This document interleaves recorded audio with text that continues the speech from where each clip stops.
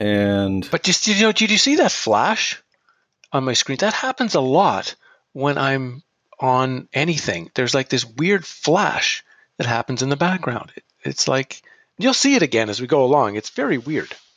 I'm going to keep my eyes on it because there's definitely some strange stuff when it comes to this podcast. We've had some anomalies.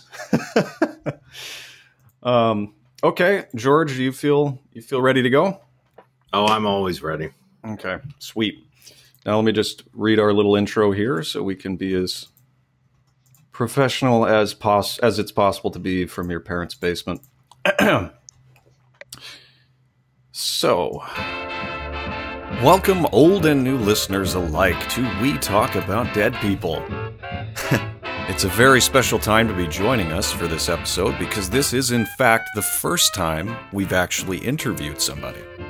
Which is weird to say, I guess. We've had guest hosts on to tell stories from history, old and weird and strange stories, but we've never actually had on some other researcher and, you might say, speaker, just to talk about what they're passionate about and to tell the stories that they've discovered while interrogating the depths of the historical narrative. This is an interview in two parts because the first time we recorded this with our guest, we had some technical issues, and I would like to thank Squadcast for being an utter failure, and for having a useless helpline and support system. So, to all the podcasters out there listening, I recommend never using Squadcast. First thing that happened was the system failed and didn't tell us it was failing while we were recording, so we lost about an hour's worth of content, but only from one audio track. So I have an hour and a half of me just sitting there asking questions, and about 26 minutes of getting answers from our guest, Howdy McCoskey. And the support team blamed me and my guest for using the wrong browser, which is obviously insane for a lot of different reasons. But hey, I'm sure Squadcast would have something else to say. Nevertheless, we switched to Zoom and brought Howdy back to do a re-recording of several of the questions. And, you know, at first I was kind of upset because we couldn't capture the lightning in the bottle. That was our first swing at this thing. But I'm actually kind of pleased because a lot of the information we covered in our first version of this interview is already covered in a lot of other interviews with Howdy. You can get information about the World's Fair in particular, really, really detailed and deep information from other interviews with Howdy, and I recommend either Freeman Fly's podcast or Pro 777's podcast to get the full scoop on the World's Fair. But I'm actually kind of glad we had a second interview because we ended up covering a much broader range of topics instead of just covering the World's Fair. And I think that's important because with the number of interviews that Howdy's been doing regarding the World's Fair, it tends to be the case that there's a lot of repeat information. But I'm pleased to say that even though it was our first interview, and ironically our second as well, we did manage to cover not only a breadth of topics, but we got into a certain depth that is, I guess you could say, somewhat common when we talk about dead people. We joke around and we have fun and we tell stories, but usually they're scripted and usually they're somewhat protected. But in this interview, we have to be aware that some of the topics we're talking about are very interesting and are swiftly becoming much more popular, but they're also strange to a lot of mainstream audiences, and there's some dangerous questions asked. As you know, with me, I'm much more interested in pursuing those dangerous questions than a lot of people, but I think this was maybe the first opportunity we really had to just sort of drill down into what history actually is. And the more I look at it and the more I go into it, and I feel sad that we lost this part of the first version of the interview, we did talk about the importance of knowing history, but also being aware of what it is, because increasingly as I study it and as I go along with this show, I start to realize that it isn't what it appears to be necessarily. And we always argue about sources and whether or not information's good and that sort of thing, but we never really talk about what information does, what it is. And we did talk about that a little bit on our psychological warfare episode, but could it be possible? Is it possible to make a culture forget itself completely? Is it possible to transplant a fake story onto a fresh culture with no roots? Is it possible to essentially reprogram an entire society? These are questions that we discuss with Howdy, but also these are questions that relate, ironically enough, to the legendary William Tell episode. Is it possible to program an entire society with a history that's essentially made up? Is it? Well, from a communications perspective, pretty much yes. But you must decide for yourself. I wanted to give out that little caveat before we began because this is not typical of We Talk About Dead People. We typically like to tell stories from a comedic perspective and just go with the mainstream narrative. But Howdy is a little bit more critical than that. So, if you're ready and if you feel like you can handle this information, please proceed. And if you're worried and you would rather just listen to the mainstream stories and stay in that little zone, that's fine too, because that's kind of the whole point of the show. We don't know what it is, and all we can talk about is what's written down and different versions of the narrative of where we're coming from. Anyway, if you are ready, here we go. All right, welcome to We Talk About Dead People, a very special episode where we'll be finally putting our money where our mouth is and covering some of the less mainstream aspects of history.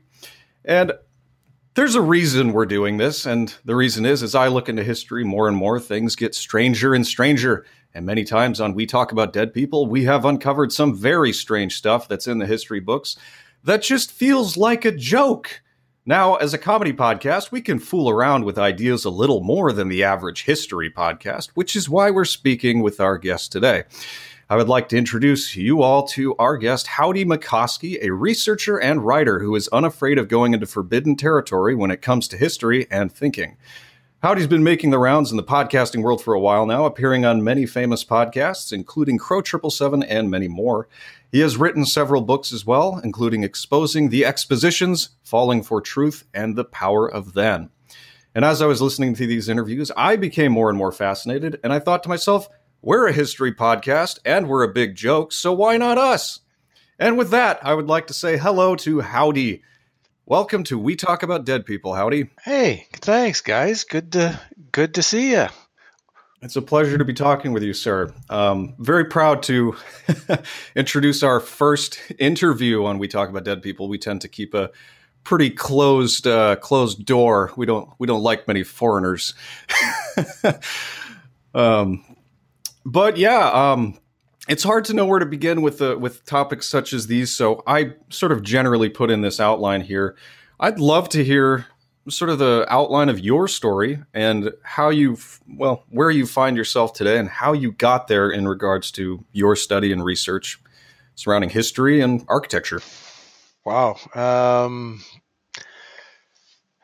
guess I was never a normal person, but I was relatively normal for most of my life. Hockey player as a teenager, went to university and got a history degree, which kind of blows my mind now. And I think how much I just accepted when I was in university without questioning even more than I did. When that was nearly complete, combination of my father had stolen all of my money and I had an ex-girlfriend get murdered. So the combination of those two things kind of sent me on a bit of a spiral. Went to Australia for a couple of years, and while I was there, became a stand-up comedian. So I worked as a comic for 10 years. And in the course of being a comedian, I was getting more and more depressed, more and more unhappy with my life. And I was at the point I actually wanted to kill myself. I was trying to find the best way to do it that wouldn't cause a mess. And I couldn't come up with one. And in the middle of that huge depression came a television show, a Nova documentary on pyramid building. And as soon as I saw it, there was an instantaneous thing like, I'm supposed to put my time into ancient Egypt, and I'm supposed to dig into the secrets of the ancient world. And that began in like 1997. I guess that started. It didn't take me long in the research, first of all, to see that the archaeological story of Egypt was obviously completely wrong. It was just junk. And I also realized I'm not going to get to know. I can't really think about anything that the ancients were doing or thinking if I couldn't think like like somebody in the ancient world. I couldn't think modern. So that sent me, even though I wasn't thinking spiritually in any way, it sent me on a quest of meeting a Korean Zen monk, several native Indian medicine men, Taoist Qigong doctors from China. And I just kept putting 10 years together with this, going to Mexico, going to Egypt, going all over the world to write the first book. Then around 2005, when I thought I knew something, I thought I was pretty smart at this point. I thought I was fairly advanced. And I fell into a canyon and had a death experience. And in the death experience, actually, in a sense, tasted the nothingness, the empty, the everything and the nothingness at the same time, right? And it just through all of this work, here I'd spent 10 years of my life, and I come out of this experience now feeling like I'm at step one now, actually, because I have to throw out a lot of that stuff. So I worked through a lot of that experience for about 10 years. And just as the book Falling for Truth, which was written about it and the challenges around it, just before that came out, I was in Florence looking into cathedrals. I wanted to look into how cathedrals were built and what they might have been as energy structures. And somehow I bumped into something on the internet on the Chicago 1893 World's Exposition, and it just instantly blew my mind because I look like I'm looking at ancient Rome. And then I find out they built the thing in record time of 2 years, then as soon as it was done, destroyed it. And I thought, that's insane. And as I started looking into it again, it's like this happened again and again. The World Fair is happening all over the world, build them up in record time, and then blow them up with dynamite as soon as they're finished. And I knew I've got to put 8 or 9 months into this because there'd been some good YouTube channels that have talked about it. John Levy had a thing on it. Martin had one on. All these people had a video, but no one had. I felt this subject needed a second layer of depth, so I took 9 months and wrote the book. And that's where we are now. That's so interesting that I guess I completely understand having these tragedies happen and then wanting to dig in because of it. Right? Like that's part of my story with We Talk About Dead People is the only reason I really wanted to investigate history was I kept seeing people fall for things and I couldn't imagine how they could fall for them. And it occurred to me that there were certain people who didn't have a breadth of experience that would allow them to see history in a way that actually wasn't just a story, right? And early on in the show, we kept running into not guests, but because you're a first guest, but we kept running into characters where I was like, I would tell the story and people would be like, "Oh, that's cool," and I sort of wouldn't be able to connect with them because they couldn't take any higher meaning out of it. You know what I mean? Right. So it's very interesting to me to hear that this sort of came from tragedy. Yeah, because as long as you think the world is it's wonderful and everything is perfect and it is the way you've been told when you were 5 years old, then no matter what gets presented to you, you automatically believe it.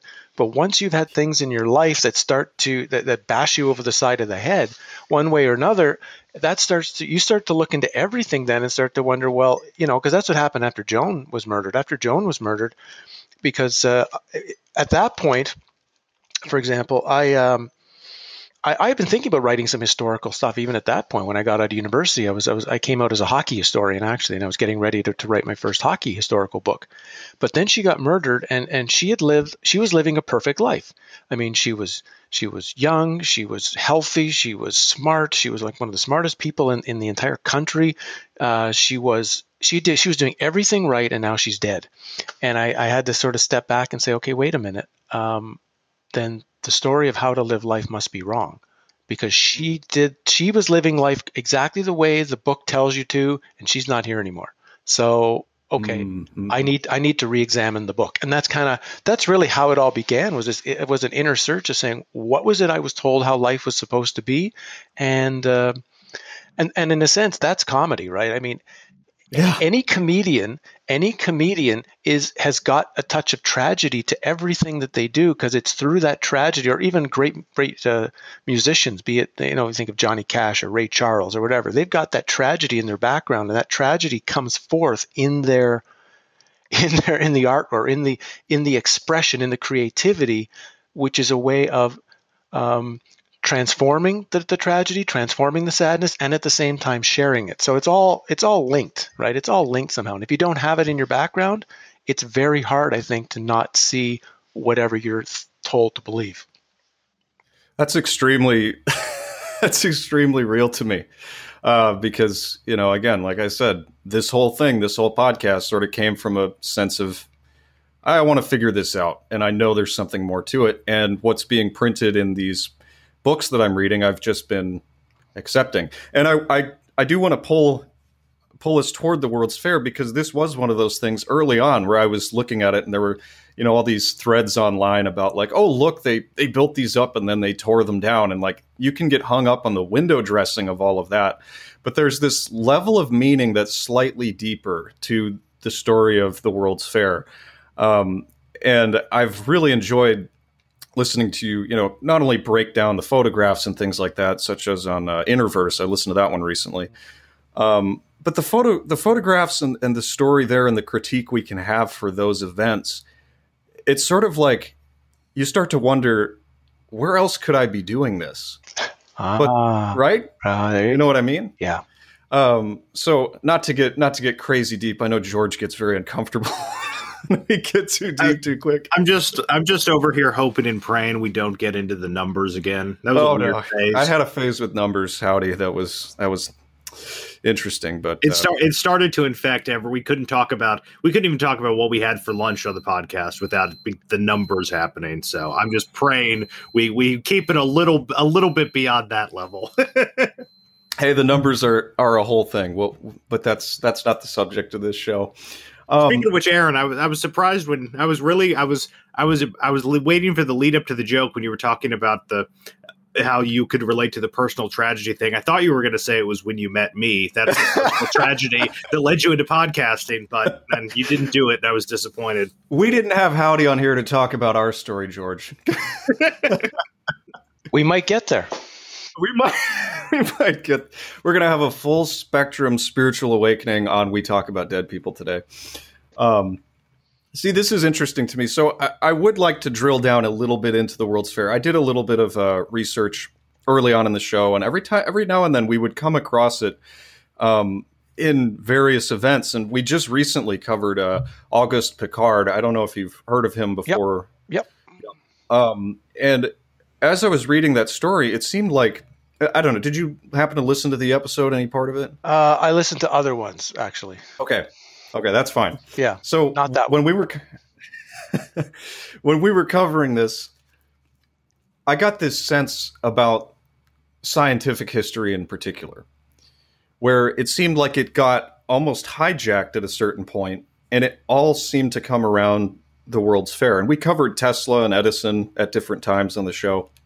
And these were, these are the sort of like very surface level characters that you see surrounding the fair. And a lot of people do focus on things like power and energy and, the electrical revolution that was happening during the World's Fair. But as far as I understand it, you have a different theory about what might have been going on there with energy generation, that sort of thing. Okay, yeah, I guess we should step back so that people know what we're talking about here. If people don't have a lot of understanding of what a World's Fair, a World Exposition was, we should first let them know what that is, right? So these things were massive. You might as well call them creations like Disneyland that were supposedly built starting in 1851 with the first one in London at the Crystal Palace, and continued in these Crystal Palaces for about 20 years all over the world, which all of them, of course, burned down magically. And then they started building these Disneyland-like cities that started in Paris and then Philadelphia, and then it expanded, through Chicago, St. Louis, San Francisco, Prague, the Philippines. It doesn't matter, all over the world. And what was so strange about the fairs was two things. One is the the fact that anywhere from 700 acres to 1,000 acres of buildings were said to be built in 2 years at a time when the technology just does not in any way suggest that that could be done, and we can talk about that down the road.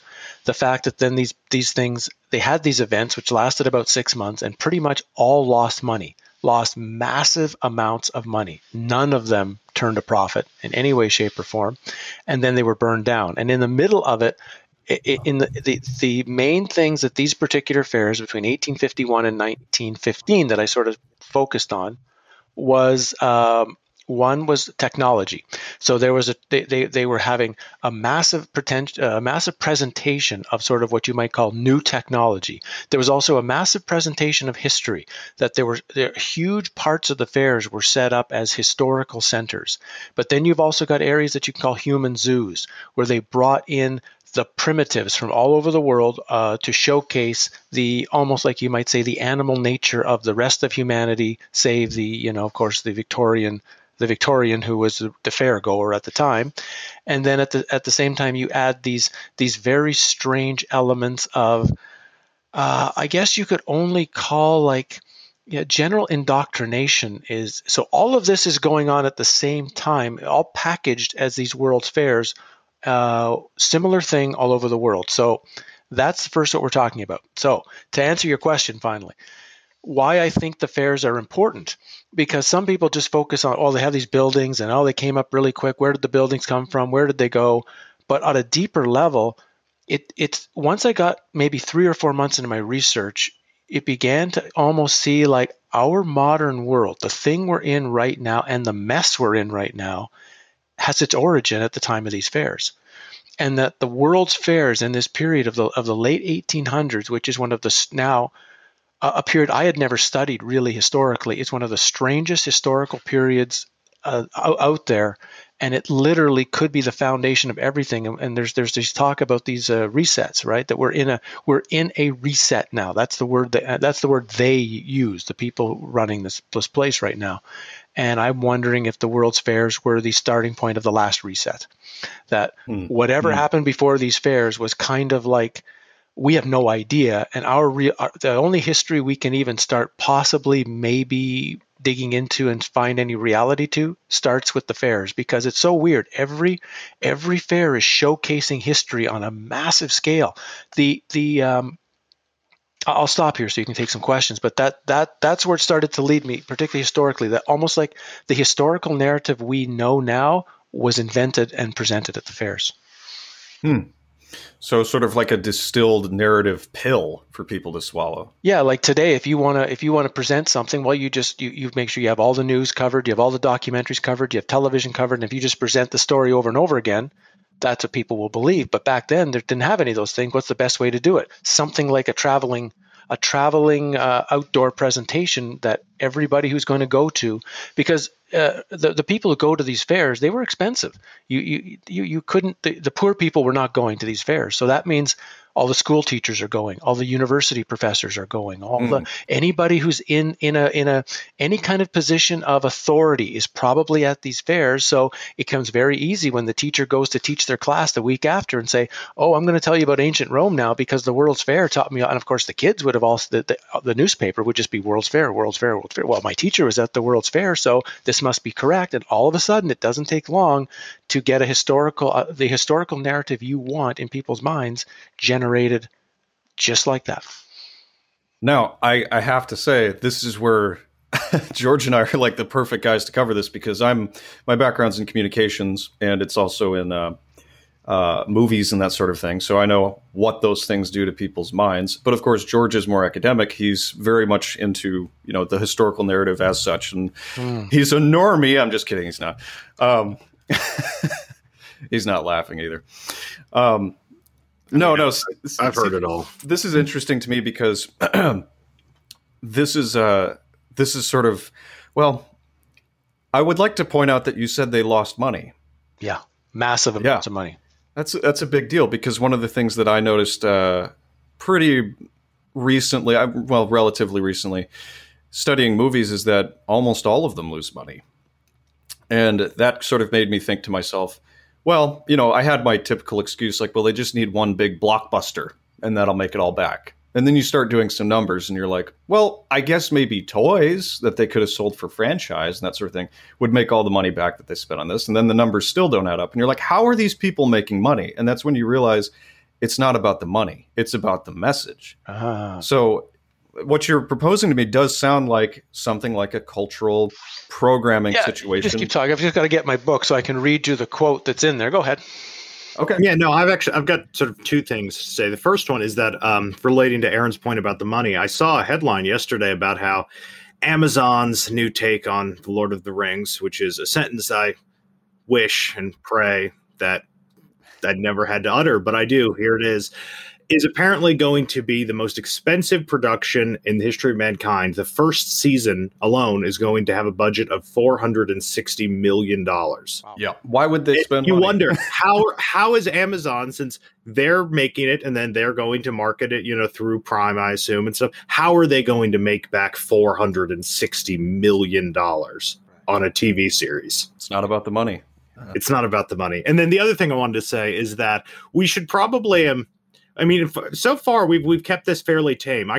It's early. I'm a little bit tired. I want to hear a big claim. I kind of want to get out there, hear something that's outside the mainstream, and then we can kind of rein it in and maybe work up to why we're saying that and discuss it. But Howdy, I want to hear a bold claim. I want to hear something that's not on Wikipedia, not in the history books, and then let's work up to how we got there. Well, I want to hear his quote first because he does have a book. Oh yeah, okay. Well, I'll read the quote and then we'll see where we can go from there. So this happens to be a quote from the 1876 exposition in Philadelphia. So the fair was a failure financially, as most of the previous World's fairs, with the exception of London. The total cost for Philadelphia was $8 million, and the receipts were $4.3 million. However, it was written in the book about the fair that the money loss. It is not, however, on the basis of dollars and cents that the success of such an effort can be estimated. Boom. So Right there. now you have to remember some of the richest people in the United States are financing this fair. Rich people get rich and stay rich because they don't lose money. And we're talking like mega rich. Yeah, like mega not rich. just- And you're talking $4 million in 1876. That's what it lost. I don't know what that would be today, but that's a pretty staggering number. And then they decide, yeah, great idea. Let's do it again. Everywhere. Everywhere. For years. For years. Right. Yeah. So same thing with the movies, with everything else. Something is just not right. So That's fascinating. And just when you said that, your screen flashed. I know I'm getting. You can't see it, I guess. We're doing a radio thing, but I get these screen flashes. I don't know if it's from the camera, if it's from the computer, if it's in my house, if some poltergeist is lighting up my house. I wish you could see this right now because it's bizarre. Oh, I just saw it actually. It's the ghost of J.P. Morgan coming in to mess up our. I don't know. Yeah. So okay, I'm So- good with doing bold claims, but I don't want to alienate anybody with it. But Well, you've What do you think? you've been looking at this stuff before. What would be you've heard me talk. So what would be if what do you think that he would think would be a bold claim? And we can start with that. Because you know him better than I know. So I don't know what might be a bold claim or not to him. But you've heard me talk before. What do you think might be a bold claim that would be a starting point? well, here's one thing that I definitely believe there's something to, but can't really prove, and that's the nature of the energy in the buildings. That one always scares people. They don't like hearing about things like that because like when you said you walked into I think it was a cathedral. Was it in Italy? I think I was talking probably in what you were listening to was in Nantes, France. Okay. Right. And you said you walked in and you felt something, but then you said something later about going to Stonehenge and that it was dead. Oh yeah. Yeah. And I'm not sure how to talk about that because, we come at these things from a practical perspective, and definitely, at least in my life, once I started noticing it, I couldn't stop noticing it. Mm. Right. When I go into certain buildings, I'm like, oh, these are boxes and there's no life here. Mm. Right. But when you start saying things like that, people get a little bit skittish. So I don't even know if it's a bold claim so much as the language is confused around it. You know what I'm saying? Okay, let's start. Is that bold enough, or should we look for something else? I mean, I'm never one to, deny metaphysical realities and sort of levels of being beyond what one can see, even with inanimate objects such as buildings and stuff. So no, I'd like to get something, one sentence, one really pithy sentence, like, Julius Caesar landed on the moon. Not quite that, that type of thing, but something that's one sentence that we can kind of come back to, that like the World's Fair was X, or the World's Fair may have had buildings that were thousands of years old. Nice. There we go. That's the type of sentence I'm looking for. All right. Now, I love that claim because I have heard that. I have heard you talk about that before, and I actually admire the case you've made for it. So, for those of you who are not familiar with this, Howdy, why don't you explain to us how you arrived at that conclusion? Because it had to be a long road. It was well, actually, not as long as you might think at the beginning. But what happened was, of course, I would recommend now, if you should jump on the internet. Well, obviously you're on the internet now if you're hearing us, of course. Open another browser window and pull up some pictures of something like the Chicago World's Fair of 1893 or the St. Louis Fair of 1904 or even Buffalo 1901, some of the real big ones that had happened during this time frame, and take a look at some of the buildings that were going, because my words aren't going to mean as much if you can't see what we're talking about. Now, the buildings are massive to start with. They're absolutely, and it's not like there's one of them. They built for the Chicago World's Fair. I think there's 14 giant structures. One of them, the manufacturers building, could hold 300,000 people. So 300,000 people could fit in the manufacturers building alone, and you've got maybe 400 to 500 buildings because every state had a building in the U.S. Most countries in the world had a building. There was an entire midway that had been built of like unbelievably excessive events that would rival the size of Disneyland. And then you've got these giant, plus the lakes, plus the canals. They had an above ground electric train. They had a moving electric walkway. They had boats that would move through the entire exposition. This is Chicago, right? This, and you have to see the size and the scale of it, and the ornamentation, the domes, the towers, the finish. It's an unbelievable construction project to start with.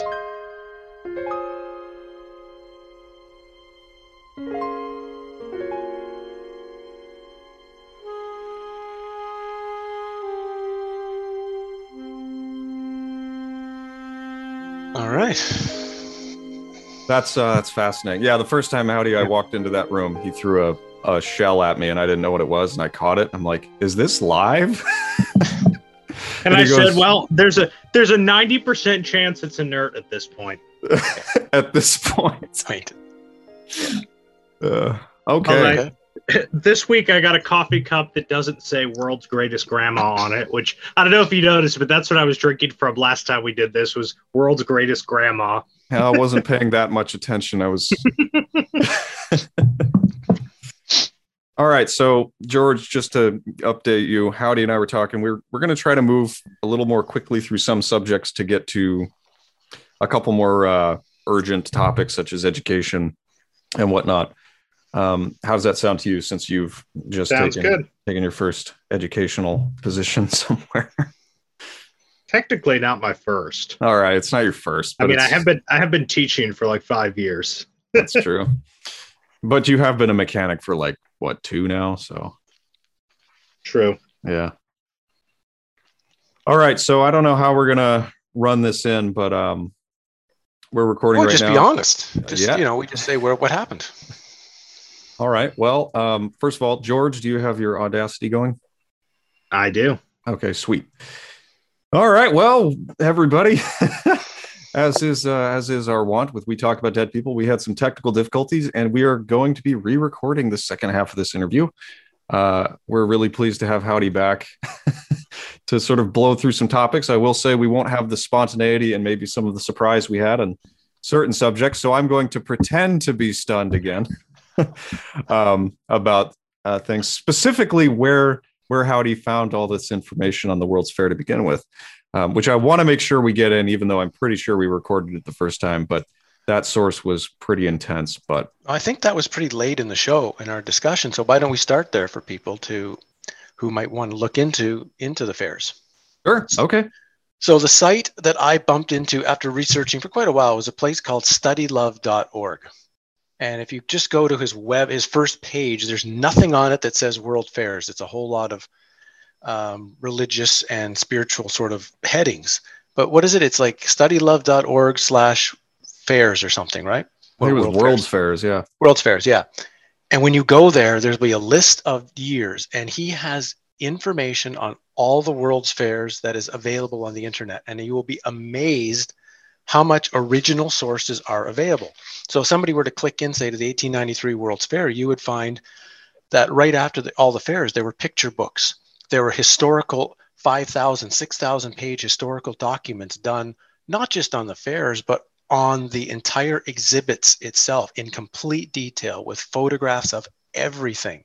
Then there's the guidebooks. So before the fair came out, there were 4 or 5 guidebooks, the equivalent of Lonely Planets to Paris, that were made for all these fairs. So the amount of material that if you want to dig in on fair after fair after fair is just sitting there, and it was stunning when I came across it.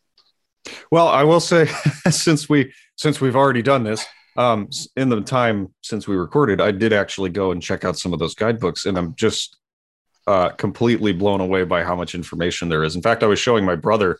I was like, look at this. This one's 15,000 pages long or something like that. And yeah, we were digging through it, and the detail in it is absolutely, I mean, I don't know if I'd call it obscene, but it's like, it's maybe the most detailed guide of how to do anything I've ever seen in my entire life. It's extensive. And some of the guidebooks are really interesting because there'll be pieces in the beginning of some of them from doctors that are warning people, like, yeah, if you've got a bad heart or if you're a little bit weak, you shouldn't really walk around the whole fair because that's going to be too difficult for you. You should limit your trip to a section of the fair, and literally like doctor's orders of also how to see the fair, because it could literally knock you out if you tried to see it all in one day. Like, it's just that big. I'm hearing some noise. Is that you, George? No, my microphone was muted. So okay, I don't think it was me. Sounds like some kind of machine. A machine or helicopter, but I hear nothing where I am. He's being patrolled by black helicopters. We're already in trouble. That has happened, actually. Wait, legitimately? Legitimately. Wow, I shouldn't be joking about that then. In that case, I'm going to mute you, George. I don't know if it's your air conditioner or whatnot, but see, that does remind me of the health questionnaires, or I'm sorry, the health warnings I get at the beginning of a video game where it says, "Don't play this if you have epilepsy." It sounds rather familiar, but they do put those warnings on certain rides at Disney World. And of course, I think we did talk about but this is, for the whole fair. Yeah. And again, like you see, you're seeing the guidebook, so you're seeing the extent of what's there. Like I did one. We'll talk later again about what was at the St. Louis Fair historically, because we're doing historical stuff. But I remembered looking into just one building at the Chicago World's Fair, and it was not even a regular building. It was a state building. I looked into the state of Illinois. What did the state of Illinois have for the World's Fair? It was like 80 pages of information describing all the paintings, all the statues, all the artwork, all the, whatever, pianos and musical instruments and machines and whatever. It was 80 pages for one building. It was like, how could you ever possibly take it all in? So my question, so you specifically Illinois, that's very interesting because I'm in Illinois right now, and someday I should go check this place out. But George is very uncomfortable with me being in Illinois. Terrible place. It is a terrible place. There's not much here except for here's what I say to people who visit. I'm like, there's 2 types of people in Illinois, flat earthers and liars, because you come here and it's like, it might as well be Minecraft. It's so freaking flat. But now, Annette, I would just like to ask the question that we lost you on the last time we recorded this. So one of the things that I hear you talking about on a lot of your interviews is energy in buildings. And One of the things that I will say is that it seems like a lot of people get very nervous about words like energy, especially walking into buildings. And you had an analogy last time we recorded. I'm sure you remember it. It was about different restaurants.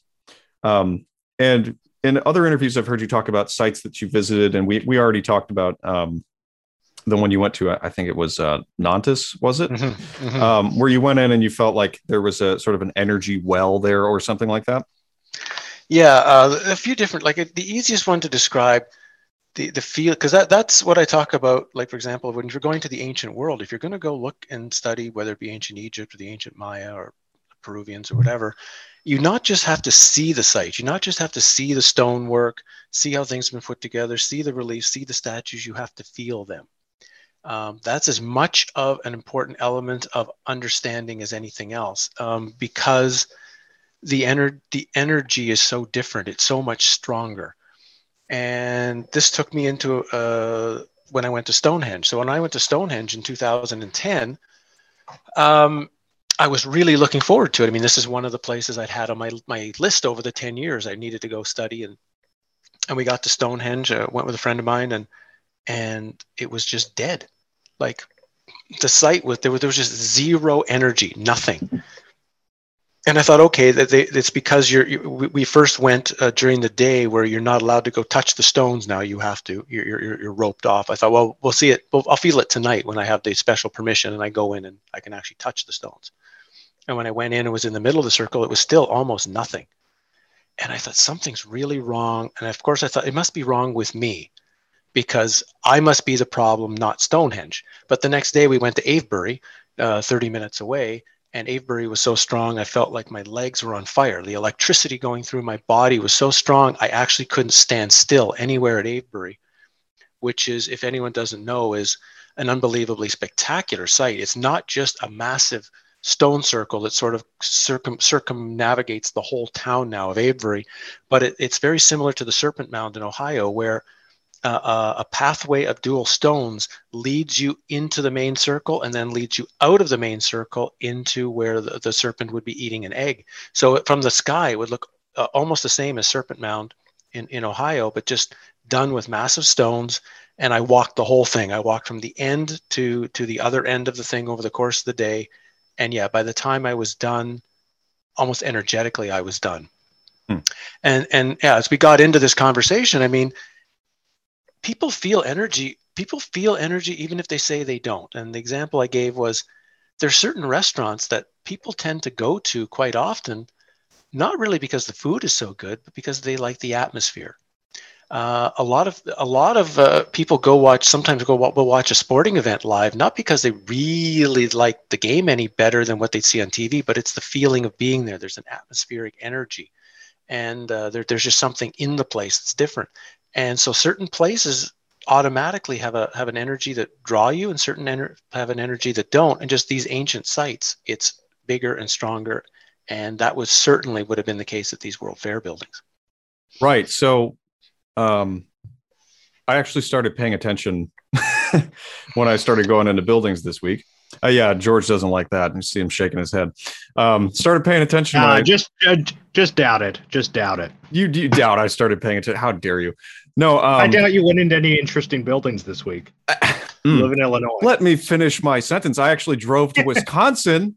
Every time I go into Milwaukee, I get this different vibe. There's something sort of like weird going on there. And I don't know. I don't know if we want to get into this, but cities give me weird vibes now. And it's not because I'm paranoid. There's just something about it. When you go in, there's just this, I don't know. I guess I'd describe it as almost like a low hum, like a weird darkness. I don't know how to put it, but I started noticing it months ago, and I really noticed it this week when I went up there for a visit. Okay. But I was curious, did the World's Fair buildings, like, we did talk about this, but George was trying to get you to make a big, beautiful claim. You remember that? I do remember that. Yes. And you had this really pithy statement where you were just like, I think that the buildings at the World's Fair were such and such. And I don't know if we could springboard from there, but unfortunately we lost that little tidbit. Oh, George got something? Yeah, so before we get into that, I just kind of actually want to hop back to what Howie was just saying about Yeah. the Stonehenge issue. I wonder if, and this is just me completely spitballing, Hmm?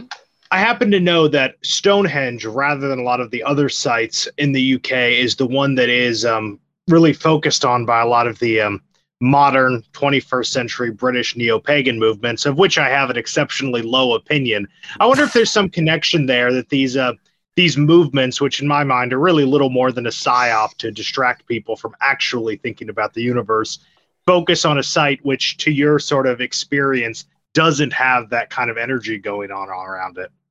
Actually, that's a good question, and that will take me into two answers. A piece that I didn't explain about Stonehenge, and first of all, I would agree with you exactly what you said there. First of all, about a lot of these groups, yeah, that's what they're there to do. They're there, even though I think they think that they're doing something positive. Like they're actually probably have a really good intention, but because they're not, like I say, no one's having to think about anything because of it. Nobody bothers them. They can just go ahead and kind of do what they want.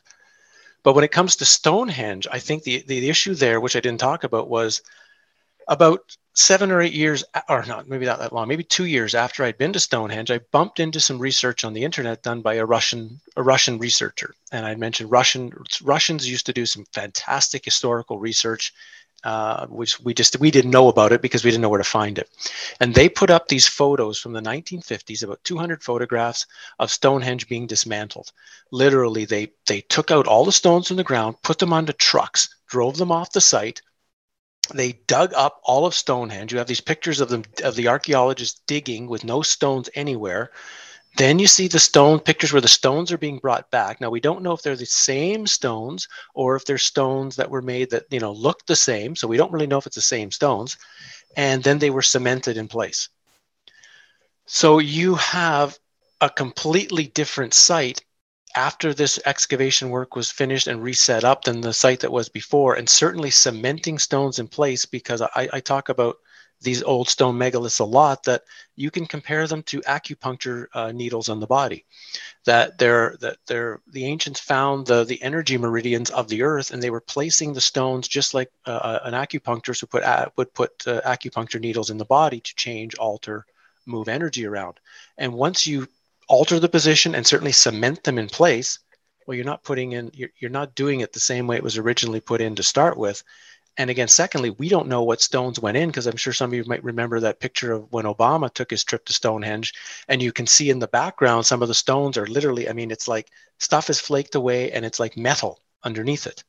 It's quite obviously some kind of steel. They tried to explain it away. Oh no, a couple of the stones were damaged and we had to quickly repair them to keep them standing and whatever. It's like, well, maybe there's a reason they don't like people to get very close to the stones. They don't want anybody chopping around a little bit to find out they all might be metal inside and just a stone cover. I don't know. What do you think about that, George? You did ask the question. Oh, well, I don't know a great deal about Stonehenge. I'm trying to think, when do you remember when these the removal and stuff took place? Because I know in the 50s there was some work done on them. I actually know that because I read an article about some dude in Florida who had a small piece. It was actually a core from one of the stones because he'd been involved in the drilling.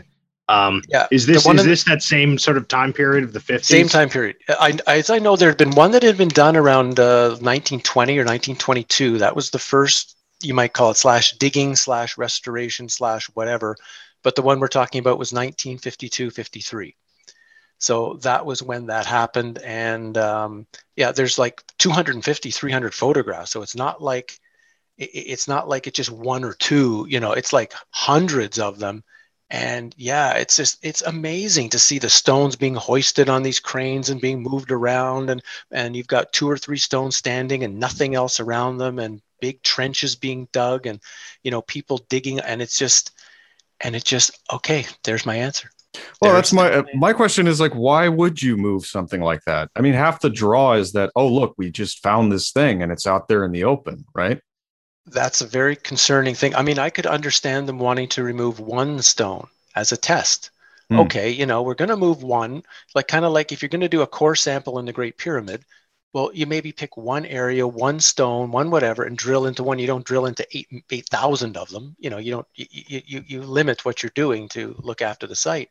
So right away, the fact that they moved all of it off site indicates something really weird is going on. And for anyone who's been to Stonehenge, you'll also know that you at least you did. I don't know if things have changed in the last 5 or 6 years, but you used to park in a parking lot on another side of the street. The road actually ran between the parking lot and Stonehenge. Now, parking lot itself is interesting because there are a couple of post holes that indicated where there used to be these really interesting long pieces of wood that were marking various parts of the equinoxes and solstices. But anyway, you then walk underneath the roadway in a tunnel, and as you go through this tunnel towards Stonehenge, there are these like steel doors on the sides of you as you walk by, and it's obvious these doors are not there to keep the cleaning equipment. You know, these doors are heading somewhere.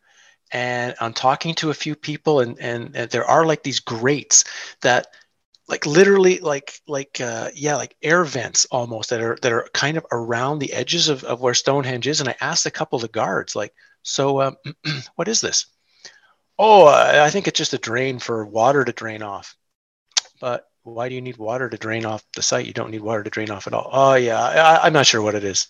You're not interested? You're here every day? And you're not. So I don't doubt that there's a whole underground thing under Stonehenge. So if I would then bring it back to George's question, finally here, so he knows I was paying attention to him, there's a high possibility that there's another group or another series of groups that we don't know about that are doing rituals underneath Stonehenge in what might be chambers or underground stuff beneath it. And that also might be causing a major change to the energy of the site, whatever's going on. It's kind of like the famous Winnipeg, the Winnipeg City Hall, right? The Winnipeg City Hall has one of the weirdest buildings in the world, and then underneath it is literally this hidden chamber that nobody talks about, and who knows what's going on underneath that, in this chamber underneath the building. All right, I can feel it already. We are not going to catch the same thread because this is way too interesting. Winnipeg City Hall. I would just been looking up Milwaukee, by the way, while you were talking. But anyway, go ahead. Yeah, Winnipeg City Hall. Yeah, they've got a secret chamber under Winnipeg City Hall. Yeah. Well, first of all, look at this. Look at the City Hall to start with. I mean, not the old one. I mean, you're looking. Is it the City Hall or what is the building? It's the. My gosh! No, okay. So I see this modern piece of shit. Pardon my French. No, it's not that. It's a Winnipeg City Hall, I think, is what it's called. The old one. Yeah. I'm looking at that. It should have like a golden statue on top of it. Yeah, a golden Hermes. Yeah. Yep. Oh my God, a Hermes. What are we gonna do now? Yeah. See, that's another thing that I did want to talk about was the quality of architecture descending, but we could probably get to that a little later. So I guess I did have one other question that I wanted to ask you. You were saying that it's like acupuncture or something like that with the placement of the stones. There's something that I noticed that really freaked me out, and I didn't read this anywhere. I was just looking at sky or aerial views of various capital cities around the world, and I started to notice that there appears to be some kind of geomancy going on with where buildings are placed. Have you ever noticed anything like this, particularly in Paris? Everywhere, 100%. Okay, so what is going on with that? Out of curiosity, if you have a perspective. Again, similar thing, right? It's that old Hermetic axiom: as above, so below. So if you want to bring sky and earth together for whatever you want to bring it for, you mirror things on the earth as they are in the sky, or you mirror in what you build in sacred geometry or cymatics or whatever, right? If you blow into the sand a particular note and the sand will make a particular pattern, then if you just build in that pattern on the ground, you'll be creating the same musical frequency or the same note, the same energy, right? That's the thinking behind it. Yeah. And as you get higher and higher and look at the road layouts and where buildings are, and if you know what you're looking for, it's just so obvious. Right. See, because everyone, you see memes and things online of like, oh, look, Washington, D.C.'s got a pentagram built into it. And, that always makes me smile because probably there's something to that because, Freemasons. But the other part of that is I started to see it in other capital cities, and it always starts at the capital. And then there's an obelisk not far from it. And then it appears as if there's arms, almost as if they're built. This is going to sound really crazy, but it's almost as if they're building like giants. Does that make any sense? Could be. Like, I mean, you look at the way St. Peter's Square is built in Rome. And so, first of all, you've got that weird, the obelisk turns itself into a strange sundial, but it's all built to be like a giant keyhole. So the whole area from above looks like a keyhole. And of course, you're asking, well, what's the key that would literally go in to fit that key and turn open the lock symbolically at St. Peter's Square? So again, sometimes when there was a guy that did a whole lot of this. What was his video for those who might be interested? It's on for his first one section is on free on YouTube. Secrets in Plain Sight. Secrets in Plain Sight. He's got, I think it's 23 chapter documentary he made on cities around the world and their strange alignments and how the alignments fit with other cities around the world and other things. And he did I don't agree with all of his conclusions, of course, but Of course not. what he's presenting is outstanding because he found tons of stuff I had no idea about. It wasn't until I watched him, like, oh wow, that's in Rome, or wow, that's in London, or I didn't know about the Jefferson Memorial here and how this relate. Wow, highly recommended if you're interested in these topics about the city layouts and stuff. It was outstanding. I'll check it out because I mean, like the whole giant hypothesis kind of struck me because in DC it's like, oh, there's where a hand would go. That's the Department of Labor. There's where another hand would go. That's the Department of Defense or something like that. And then there's, there's where the feet would go. There's bridges there. What's going on here? And I noticed it and I'm like, maybe this is going on in other capital cities. And that's when I went to Berlin and I went to Paris and I went to the Vatican and there was some weird stuff going on from above. Okay, well, you can get if I send to something like, we're on Zoom right now, by the way, I can send you a where it says send you like a message. I know I should chat. Yeah. So if I send you this, you can go to the site I'm looking at right now, just because he brought up going to Milwaukee. So Milwaukee's obviously close to him. So I just want to make sure that you can see what I'm seeing. You've got the site? Yep. Okay, so let's look at the architecture down the side. Well, the first building doesn't tell us much, but look at the second, the Basilica of St. Josaphat. That's a beautiful tower and dome structures, again, supposedly built in 1929, but we get more as we go down. We go to let's go to number 6, the Milwaukee City Hall, with, again, this extremely beautiful, would be like a bell tower and real high quality stone art workmanship. There's the Milwaukee Public Library, built in 1898 in a combination of French and Italian Renaissance style. 33,000 square feet of green on its roof. In 1898, do you really need to build that for a library? Like, really? Man. Yeah. Huh. And then we go down. Well, the Mitchell Building's nice. Here's this thing called the Pabst Mansion, the Flemish Renaissance Revival. How about as we go down for the Joan of Arc Chapel? Okay, what's interesting, why you have to have Joan of Arc, because the whole Joan and story and John and what that refers to from the New Testament is quite interesting. How about number 16, the Tripoli Shrine, an architectural replica of India's Taj Mahal, including stunning mosaics and original art and furniture. Supposedly 1928, home of Milwaukee Shriners. But there's just a few buildings right there, just down the road from you in Milwaukee, that I guarantee would be, if you want to go test energy, just go in those buildings and tell me what you find. I guarantee you'll feel something. You want to hear something funny? As I've been there dozens of times in the last few years, I didn't even know any of these were there. I knew about all of the modern ones, including that clock tower at the very top. I knew about all of those, but I've never gone looking for these. They're sort of hidden away, it seems. But well, we've given you and the people and your viewers something to look at. And again, for all of you interested in this kind of history, the things we're talking about, the thing of like architecture that comes from particularly the 1800s that can't be explained, again, just go look at your state capitol building. Go look at your state capitol building. In no matter what state you're in, it will be absolutely ornate, spectacular. And then ask yourself, how did they build this? Yeah. In the year they're supposed to build this, how did they actually build this? And you'll get similar answers to the World's Fair. If you're honest, you'll have no idea.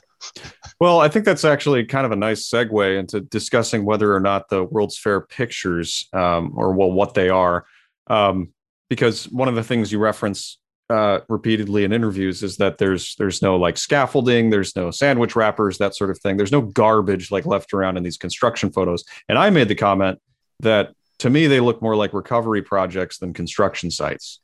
Yeah. Before we get to that, I just want to see, George, anything you wanted to bring up about what we were just saying, or should we move on? Oh, he's muted. Sorry. I've just been looking at the pictures of Milwaukee, and I don't really know anything about Milwaukee, but to me, a lot of those buildings I saw, especially the churches, I'm more familiar with because that's a little bit closer to my area interest. Mhm. Nothing seems weird about them to me. They look very much in line with the sort of architectural principles at the time, the architectural development throughout America, and like even with the library, yeah, it's very monumental, but that's a time when you have an immense amount of benefaction of basically rich people feeling a huge social pressure to build nice buildings as sort of a justification for why they're rich. My favorite Roman historian actually speaking about the same thing in the Roman era said that the public beneficence is the ransom the rich pay for their lives. And so you have a huge pressure to build nice things when you're rich. Weirdly, not anymore. Now that people are richer than ever. But why I don't really see anything weird about these buildings that tells me there has to be something more to them than simply being products of their time and place. See again, to me that would be automatically accepting the historical narrative as being true, as opposed to examining the buildings and really starting to dig into exactly how did this get built. If we go back a little bit further and you take some of these state capitol buildings, and there's some great examples in the West because they're fantastic, whether it be Iowa or North Dakota or whatever, and you'll see the construction photos of those buildings, and there's no road. So that's the first amazing thing. They are building supposedly these massive stone dome-like structures, but they don't take a couple of weeks first to build a road to bring your supplies in. And remember, this is all supposed to come with horse and buggies. So you're just going to have a horse and buggy carrying massive amounts of marble and glass and over dirt and mud, when literally you should have like 5,000 guys working there, 2,000 guys working there. They can build a road.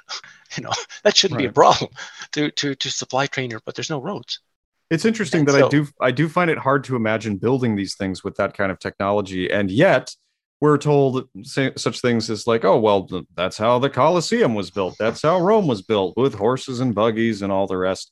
And right. So we take your question of where you went talking about the fairs. If we go to the World Fair construction photos, and you can find them for any of the sites. That site Study Love is a great place to go look into the World Fair books. They'll have supposed construction photos, but St. Louis is the best. Go look for photos of the 1904 St. Louis World's Fair, and there will be 500 photographs of the supposed construction, and it'll almost always look the same. It will be a completed building in the background. There will be scaffolding on the building, and the building is done. Maybe a little bit on the roof is not completely done yet, but everything's done. The ornamentation, everything. But when you look in the foreground, there's no pile of materials. There's no bathrooms, because you'd be talking something that the Chicago or the St. Louis Fair was over 1,000 acres, and they again supposedly built all that in 2 years, and you would need 30 or 40,000 workmen. Where's 30 or 40,000 we're going to the bathroom? Like, you're going to need like 1,000 bathrooms potentially of some kind. And where are they? Where are they on site? And you've got these photos. Some of the photos are not close. They're quite far back. You see quite a large area of the supposed construction of the fair. And there's no bathrooms. There's no sign there's been work done. There's no signs. There's piles of material. There's no coffee cups. There's nothing. It's just an empty, it's like mud pit, and the building and the scaffolding. And I know George mentioned in the last, when we did the last interview that you didn't hear, he had mentioned, well, taking a photo of something like this would have been a very special thing to do. So they would have cleaned up the site, and talked about, sometimes you would do that on an archaeological dig. You want to make the photo look good. But again, trying to clean up the presence of 40,000 workmen and all the horses. How many horses would they have to have going around to carry and bring in all the materials? And again, there's no roads at the St. Louis World's Fair, so the horses are so the cart marks, where would the hitching posts be? This is another great one. When you look at the construction photos of the World's Fair, there's no hitching posts anywhere to hitch up your horses, who are supposedly bringing in all the materials. So again, when I showed these to my building contractor who sees building sites all over the world, he was very clear. Nothing's been done here for like a year. These guys just put some scaffolding up and took a picture because if this is a building site, there's a whole bunch of other things that need to be here that aren't. And it just, the cleanup would have been too great, given that to clean up the presence of 40,000 workmen for a couple of photographs, given you've only got a very short limited time apparently to build the fair and get it ready, because it was not only the fair, it was the Olympics. St. Louis also had the Olympics in 1904. So never mind just building that, you got to build the whole Olympics at the same time, right? They're starting from scratch and they're also building the Olympics, all the available venues for the Summer Olympics in 2 years. It's once you really step back and say, I'm willing to think about history. I'm willing to say that the possibility of history may not be true. Not saying it's false, but I'm going to say, okay, I'm just going to re-examine it again and sort of re-step in with fresh logic. That just fresh logic doesn't survive what you're seeing. It's so bizarre. Well, it's sort of like when you approach a question or something like this, if you accept sort of like the historical thing, you're sort of like, explain it to me, versus explain yourself, right? Like it's hard to say exactly, but I don't know. I've kind of lost my thread here. But I mean, this is what you guys are doing, right? That's part of what you're doing. I mean, you're trying to look at history in a different way. You're trying to not present the same story over and over again, trying to find a little bit of humor and a way of having sort of something odd that you can bring out. And yeah, the more you look at history, the odder it gets, right? Well, this is actually a great thread. I actually had a friend text me. I haven't talked to him in years. He texted me just the other day and he wanted to thank me, because we covered the Hatfields and the McCoys recently. And I picked that story because I heard the meme version where it was like, oh, look, these two stupid redneck families got in a big fight over a pig and they killed each other. Isn't that hilarious? And I was like, oh, that should be good content for the show, right? That's just obviously stupid. Well, I started digging into it, and it turns out that what they don't talk about is like, well, there was literally like one of the largest land disputes in the history of that state at the bottom of all of that. And it had nothing to do with the Hatfields and the McCoys. They were just sort of the window dressing of the story, and the actual history was sort of lost. So what we essentially got, and you'll love this, is the Hatfields and the McCoys franchise turned into essentially a theme park. What was it, George? It was create stories worth remembering. That was the logo, or the slogan. Yeah, it was something. It was something very, very, very questionable like that. I don't remember the exact wording. Right. So you look into the stories of these mountain men and these incredible stories of living off the land and surviving in this, terrible time, whatnot. And then you see what the Hatfields and the McCoys are doing today, the alleged Hatfields and McCoys, what they're doing today. They're putting on like a redneck stage show. It's absurd. And it's part of like the whole Dolly World phenomenon out in Southern Indiana. It's ridiculous. But I remember looking at that and feeling like there's so much more to this story. And yet it's been whittled down into like, oh, look, a bunch of rednecks fought each other over a pig. And that's it.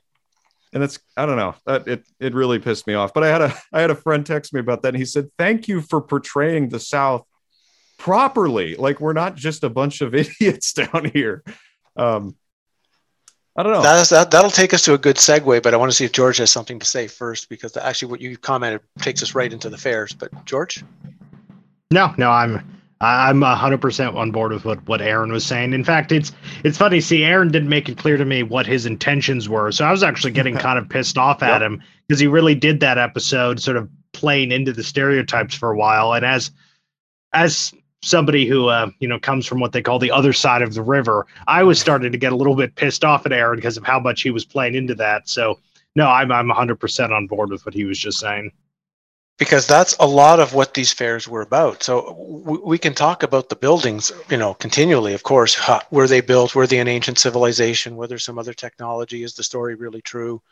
But then there's what the fairs were doing. Exactly. And a lot of what you just said, which was how they've kind of created this theme park or this redneck sort of stage show to portray the myth that they want.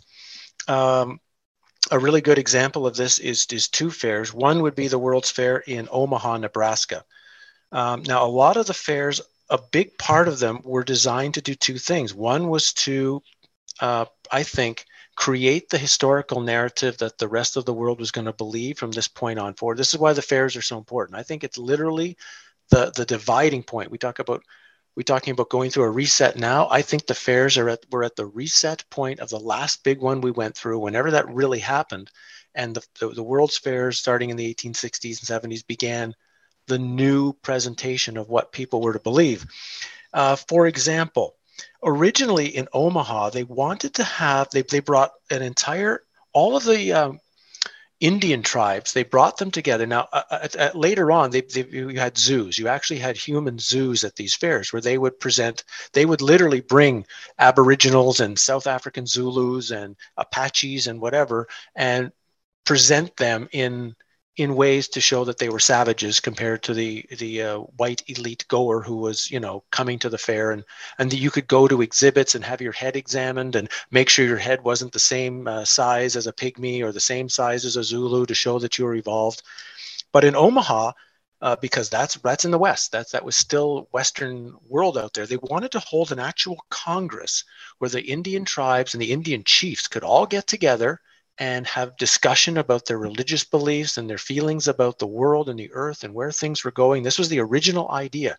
They brought all the tribes together, but the promoters soon were influenced by a group called the Improved Order of the Red Men, who called to have the Congresses stopped and instead show off battles between whites and Indians where the whites would always win.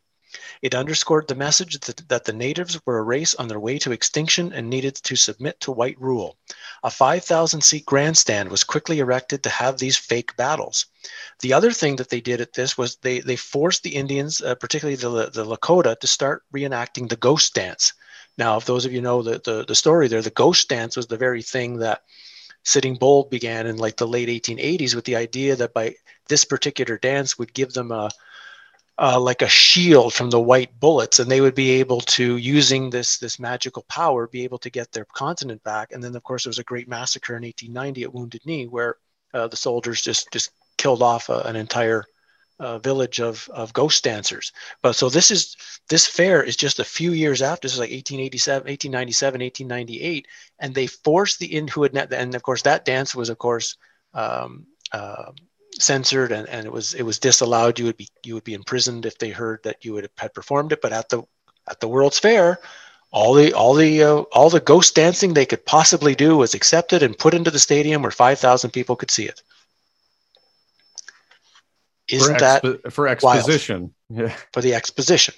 Yeah. So again, all of these fake battles. I mean, when we start thinking, I remember you mentioned something about video games and the way a war had been portrayed years ago, whatever. Now, of course, the way that the interaction between natives and, we might say, white settlers and cavalry and cowboys have always been portrayed, well, that really comes out of 1950s Western movies. The way people have come to believe that story is Western movies, and I get the sense this was first starting to be showcased at the World's Fairs, that all of the interactions that were on the plains were shown first at the fairs. That was moved into consciousness, and then over time, once movies started, you just put it on the big screen. Nobody questions it's any different. Right. Well, that is sort of one topic that I did want to touch on, at least briefly, is the programming aspect of the World's Fairs, the expositions. And I would hate to miss the significance of such a thing. So here we go. Here's another one then. I'll cut you off before we go into the next. But here's, because I read this the last time, and I think it needs to be read again. This is the equivalent of the Midway on the St. Louis Fair. It was known as the Pike, and it was massive. I mean, picture Disneyland, but bigger. And these are just the historical things you could view on this Pike in St. Louis. Ancient Rome was a colossal exhibit with over 400 actors employed to give the visitor the illusion of going back in time to the life of gladiators. A large arena called the Hippodrome showcased chariot races, jousting, boxing, and gladiatorial classes with 200 persons, 40 animals, including tigers, lions, and leopards. The finale was a reproduction of Nero's Rome burning. You had the Tyrolean Alps, a 9-acre reproduction of the Alpine region of Bavaria, Germany, had 21 village cottages, a cathedral, and giant mountains. Visitors could ride a simulated tram car through the Alps where real cattle and real goats would be in pasture. Dancers and musicians entertained the crowd. The Jerusalem had 11 acres, 22 streets, 300 buildings. They replicated the stable where Jesus was said to be born, the Golden Gate, the Mosque of Omar, the Church of the Holy Sepulchre. 1,000 people from Jerusalem traveled to the United States to work at the exhibit. You could walk down the streets of Cairo. You could go to the streets of Seville and see areas of the Gypsy Lane in Barcelona. The Great Siberian was a train ride that made you feel like you were going completely across Russia. The Irish Village had a replica of St. Lawrence's Gate. Paris replicated the medieval times. There was Constantinople, the Chinese Village, the streets of St. Louis. The Boer War was fought daily inside the Colosseum. This is what's going on at the St. Louis World's Fair every day. It's mind-blowing to figure what that would have been like, and like you say, what kind of conditioning could have been presented in such a thing. Right. And this is not necessarily prior to movies, but they were still a fresh technology.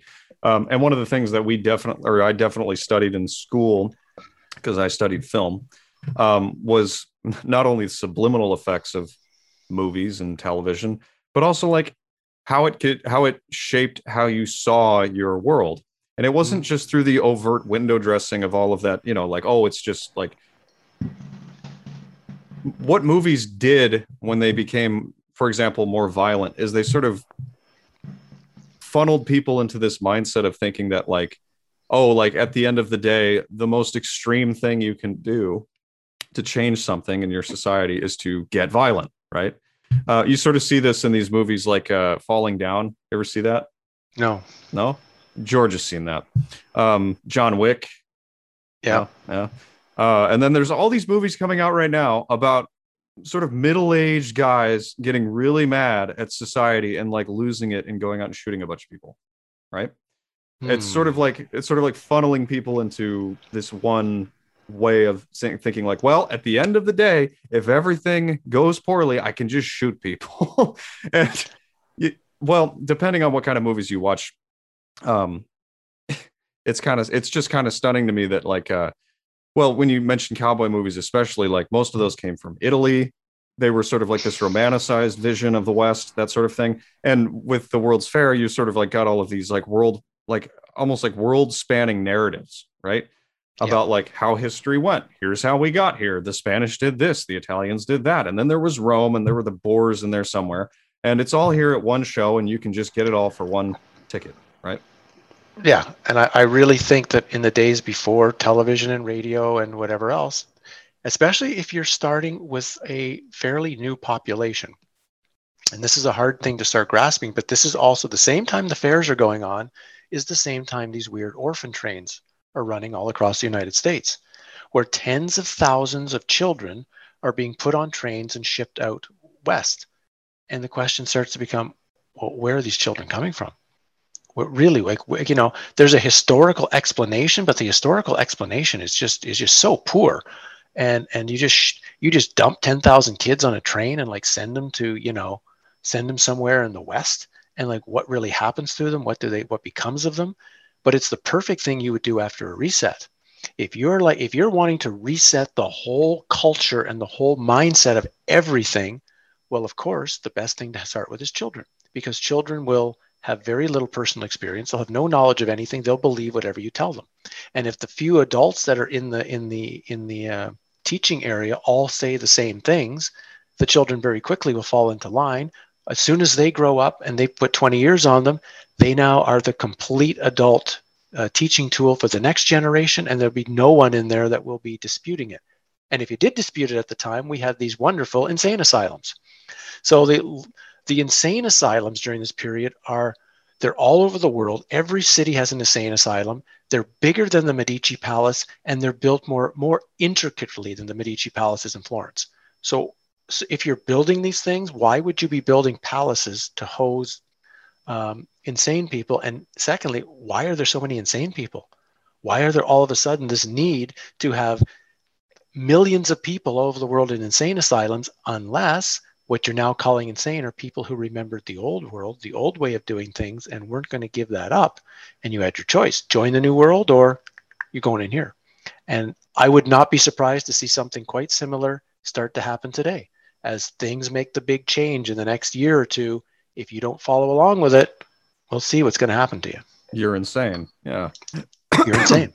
That is interesting because there is almost this historical theme of insanity, right? At a certain period in history, underlined by movies, right? Where there's like, oh, this guy's in an insane asylum. What was the movie? One Flew Over the Cuckoo's Nest. Oh yeah. Well, yeah. So like that's set in one of those asylums that's old, and what's going on? Well, of course, there? that was a totally different message, right? That was Ken Kesey, I think, the guy with the bus and whatever. And his real message of that was it was a representation of it's Plato's cave, basically. It's the story of Plato's cave, just placed in an insane asylum. So McMurtry, who later in the movie, a lot of the movie cut out a lot of the key stuff from the book, so you have to kind of read the book to know what's really being presented. But the Jack Nicholson character is playing McMurtry. He's actually put into the insane asylum. But what blows his mind is he finds out the other inmates are there voluntarily. They're not actually forced to be in the asylum. They can leave whenever they want.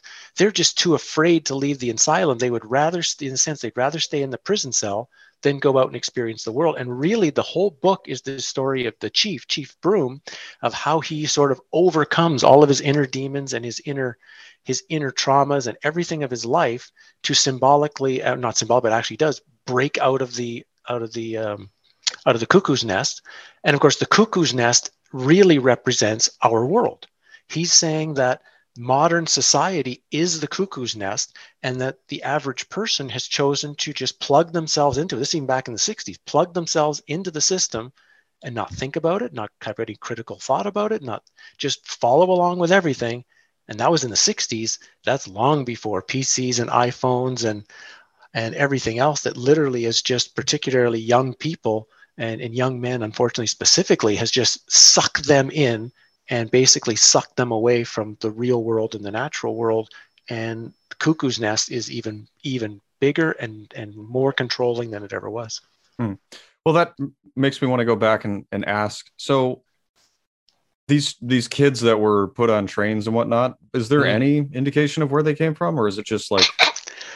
It's something like there's too many poor parents in New York and whatever else, and they just couldn't look after their children, and so they sold them for a few dollars, or the parents died of tuberculosis, and all these orphanages were overfilling, and that's the story. And it's presented well enough that it's like you if you didn't think about it, you go, yeah, okay, I could see that. Yeah, okay, that makes sense a bit. But on the other hand, if you've all of a sudden got 100,000 orphans in your city, there would be a huge cry to start fixing something fast. Like, hey, if all of these adults are all dying really fast, we better find out what's going on and change that. And we don't hear any of that part of the story. We just hear all of a sudden we got these kids, let's ship them on trains. But if you've had some sort of, let's call it, and this is just speculation, right? I can't fully prove any of this stuff, but the speculation could be, let's kill off a large percentage of the adult population in some way that doesn't kill off the kids. And now we ship the kids to areas where we want them, or you have special breeding programs almost that just produces as many kids as you need at the right time when you have the conditions right and you've sort of wiped everything out that you want to wipe out. You start with the kids, and in 20 years, they'll believe anything you've told them, right? That story, Milan, that I started with, right? Milan Kundera, right? The author. First step in liquidating a people is to erase its memory, destroy its books, its culture, its history, then have someone write new books, manufacture a new culture, invent a new history. Before long, that nation will begin to forget what it is and what it was. The world around it will forget even faster. That's a perfect description of how easy and quick it is to literally erase history and produce a new narrative that will just automatically be believed. And it makes me wonder a ton. I'm probably not going to be here in 10 years. I don't know if I'm going to make it 5 years, 2 years. I don't really know how long I've got left in this place. But in 10 years' time, whoever's still here and whoever can still critically think, what's history going to tell them in 10, 20 years of what we're going through right now? How is what's going on now going to be presented then? And there's a big part of me that says, the only thing that might have real value is some people putting together the real history of our period as we're going through it right now, what's really going on, what's really happening, what's really being presented, seal it up somewhere, hide it away, and hope some people in the future will find it and then maybe go kind of like what we're doing here at the World's Fairs and they're thinking, wait a minute, I've got something that's saying in 2021, the whole world was different. Wait a minute, what? Well, here's a point I'd like to make. Well, George and I on our show, we're interrogating history. I've been researching for this show for almost 4 years now. It's ridiculous. And we, of course, both studied history in college. He studied it more than I did. He's got credentials and things. But I don't. But the point is, I've been tearing away at historical narratives. And it wasn't until probably Hatfields and McCoys or something like that, some piece of Americana. Even Hugh Glass gave me a weird feeling. We covered Hugh Glass, the guy who fought the grizzly bear. They made a movie about him, The Revenant. Yep. Interrogating these stories, I was like, I kept running into these elements that I was like, this is almost too good to be true. Like, this content writes itself. Like, what are the odds that there would be all of this stuff here, like the family fighting over a pig, or Hugh Glass fighting a bear, surviving, crawling to a fort, then crawling away, then fighting another bear? Like, it was too good. But if you go further back with more ancient history and that sort of thing, there's some elements in there that are kind of funny. But American history in particular, that really like Americana stuff, it almost like it feels like a movie that's waiting to be made, right? And I also wanted to point out that we have been really digging hard at all this history, and what you were saying about how easy it is to forget. I never even knew half the stuff that we've covered. 90% of the stuff we've covered from college classes, from studying it. And I'm thinking to myself, well, I know that I'm the one making the history podcast, but all of my neighbors couldn't even tell you who Trotsky was. Right. And so I'm like, well, how does a culture forget an entire narrative? Easy. They make a movie about it and you get it in 90 minutes. And nowadays you get it, your 20-minute episode of some historical story, and that reprograms everybody to think that something happened that didn't happen, or something changed, or something didn't change. I mean, it's crazy to me, but that is how we bottle up our history these days. And I could see how we could forget something really easily based on just that alone. But it's kind of a crazy rant for me. I'll make sure you're there if you've got something to add or go into. Trying to think of something intelligent and constructive to say, which is always a struggle for me. Being too humble. Yeah, I guess what is in your opinion, and going on what you were just saying, Aaron, so what is the end game in terms of sort of the condensation of history into these 20-minute episodes or 90-minute features? What's the goal? Why not just because I think all the inaccuracies, errors, and what aside, many of these things are based vaguely on something that did occur in some way. What's the point of sort of diluting and condensing the history into these little vignettes instead of just say ignoring it completely and here, watch another sci-fi Star Trek? Well, a couple things. I mean, first of all, I think all of history is so important because it explains where we are now. So the historical narrative is, if you want to say anything, why do we have, if you're in the US, why do we have a president, or in Canada, why do we have a prime minister, or why do we use money, or, any of these things that especially a kid might ask, the answer will be, it'll always be a historical answer. Oh, well, at one time the world was like this, and then these things happened, and then these people thought that this would be a good idea, and that's why we are where we are. Okay. It's becomes an explanation tool. And the key is if you want to have certain things in the public mindset, in the average person's mind, to agree with whatever's going on or whatever the way things are. If you present history in a certain way, there'll be little for anyone to go back to, but wait a minute, here was a time from when before we didn't have this and life looked way better. Like when I go back to the history of 1457 or something, and I get all this information, this sounds great. So why aren't we doing this anymore? Because what we're doing is insane. So part of the idea of compartmentalizing history is you don't want to just eliminate it completely, because people might start asking too many questions. You present it simple pieces that fit the answers that you want the average person to simply believe about where we were and where we are now. On a greater scale, of course, it's to reduce the knowledge of human power. Because if you really go back into history and really examine these buildings and these structures and these pyramids and these sites, you'll begin to see that this came from a deep human power that all of us have access to right now if we knew it was there and could access it. And one of the easiest things to do is make the people in the past look stupid and unevolved. Evolution is very important to this concept. Unevolved, not as great as us. We have airplanes and iPhones and washing machines, so we're much greater than these people in ancient Greece and ancient Egypt and Mexico. I mean, they were stupid. Look at, they wore a toga, haha, aren't they crazy? As opposed to saying, but wait a minute, what's the honest truth of what they knew, how they lived, what they could actually do, how did they interact with the world, with nature? And if you eliminate that questioning from people's minds, you eliminate the questioning of in the moment going to look to say, how much power do I really have? What can life really be? So to me, it's these dual elements of manufacturing and massaging history, you might say, in a way that fits explaining why we are where we are.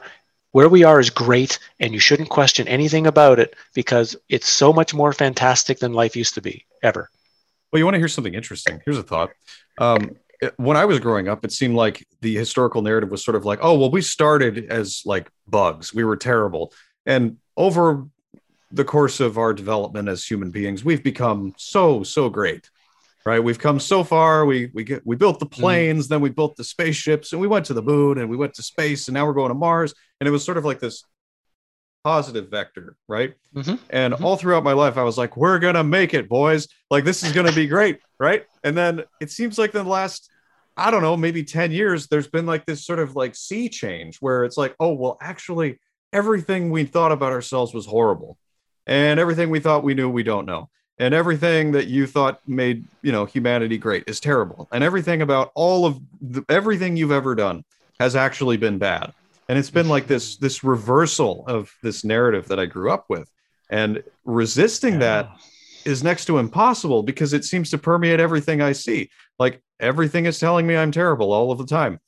And it takes a lot of hard thinking to get through something like that. I don't know if you've noticed anything like that, but is that part of a reset?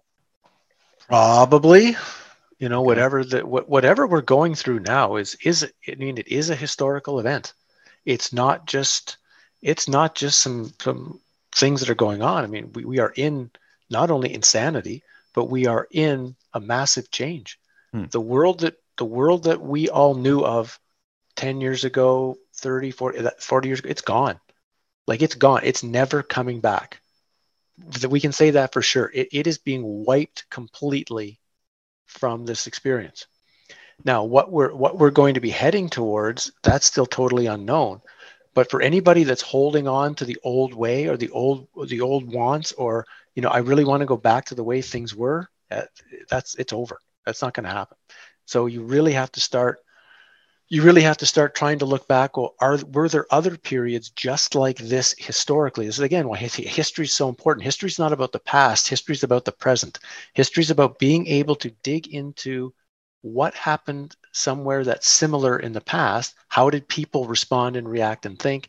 How can we look into the present and get an idea of what's probably coming and how it's going to look? So if there were other resets in the past, which I'm guaranteed there were, how can we look through those? How can we see what may or may not have happened? And more importantly, how did they come out of it? What was different about going into it and coming out of it? That can start giving some ideas of what we're going to be dealing with in the next 6 months, 2 years, 5 years, whatever. We are, we're in a major historical shift. Not by our, and you might say not by our own personal want. It's being by some force is being dumped down on us, and it's going to change. And the question is, change into what? Right. Well, let me ask you both the question. You guys remember the tagline for the last Star Wars? The new ones that ruined everyone's opinion of Star Wars? Remember those? You remember the tagline? You don't remember the tag? I was never into Star Wars in the first place. Okay, so. all right. The tagline was, let the past die, kill it if you have to. Ooh. Isn't that interesting? Huh, suspicious. And they, everyone's like, oh, they were just talking about, but hey, that seems to be some kind of a sentiment that we're experiencing today with the whole year zero great reset nonsense. I even told my old co-host James, I said, at some point, people are going to call you backwards and lost and, fill in the blank, all kinds of negative names. Are you okay with that? And he said he was okay with that. I honestly never expected it to get to a point where I was like, wow, like I am a history podcast. I could be censored just for being a history podcast. I assumed it would have to be for controversial content, but for just being about history, it feels like that's coming down the pike. Yep. That'll be on the list. Yeah. Again, the George Orwell idea, right? To control the present, you control the past. And if you control the present, you control the future. So if you really want to control the future, not that you control the past specifically, you control the perception of it. And that's what you're starting to see in a big way. And it's going to get, wild. Well, what would you predict in the coming years regarding censorship or adjustment of history? Well, George, you go first. You probably got an opinion. Well, put it this way, like very much sort of like Aaron said, it is accelerating at a rate that I don't think any of us really foresaw 10 or even 5 years ago. And, not just in terms of, sort of the censorship of discourse, but just everything is accelerating so fast. Like, things that 10 years ago would have sounded like they belonged in some sort of dystopian, sci-fi movie are now being talked about, like space billboards or something people are actually talking about, literally taking away the stars in the night sky in order to make room for more advertising. Blotting out 10 years ago, who would have believed that? Yeah, blotting out the sun was one, and it's live in the pod, eat the bugs, all that. I mean, it's accelerating at a rate that it's not sustainable. It has to either get somewhere, and it's not going to be good where it gets, or go off the rails and come crashing down in just a, fiery conflagration, which isn't going to be pleasant for anyone, but which is probably preferable to getting wherever we're going. Wow, that's well said. Yeah, that was a really good comment. That sums up a lot of, and it's like you say, it's so fast. I started noticing around 2003, 2004, that time was speeding up. Yep. I started noticing that what would normally take me 40 minutes was now taking me 50 minutes. And I wasn't much older. I was, I'd moved from like being 28 to 32 or something. So it's not like I'm getting slower or whatever. I'm not an old man yet. I was still a young guy. But things were taking way longer. And so I said, okay, how could I prove the possibility that time is actually different? Because of course the watch, what we know as a clock, that's just marking the movement of the sun in a circle, right? It's moving. That's all it's telling us. If the sun moves faster or slower, that shouldn't make any difference to the way the clock is philosophically set. It doesn't matter if it's fast or slow. The clock will still show 24 hours and it'll still tick around, right? So I said, okay, how can I start proving this? This is about 2004, 2005, just around when I was having my death experience. And I thought sports, because sports are timed, except baseball, of course, but sports are timed. And I started thinking, okay, if we have less time than we did before, scoring should be going down, because there should be less actual time in, say, a 60-minute game to score on your opponent. And I thought, okay, but when I started looking in that, NHL hockey scoring had been going down at a drastic curve for about 6 or 7 years. And okay, you could say there's talk about, well, it's different defensive strategies and coaching or whatever. But no matter what, the end result is less goals. The NBA, I remember watching the NBA in the 80s, and scores were 110 to 108 all the time.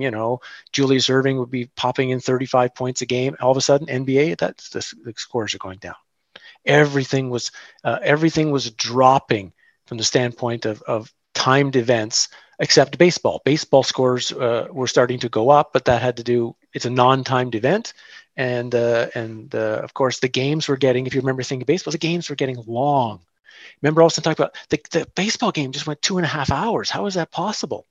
But that would make sense if, again, time is sped up. So yeah, they've still played the 9 innings. They've scored a few more runs, but they've added 30 minutes to the game because that's the clock time is different. So for me, once I took a look at the sports scores at the time, I started thinking, oh boy, it's got to be true. Then there has to be time is changing because there's too many coincidental things. And I've noticed it more and more and more, getting what George is saying. There's just things are going. You just can't get the same things done in a day that you could before. You have to really I have to make decisions. I have to get a list together. What's most important? And I do those first because I don't know if I'll get to them if I would do it like I did years ago of just, I'll do this first, then I'll do this now. It's like, what's most important? Get that done. That's interesting because, see, I don't even need, I didn't mean it like that.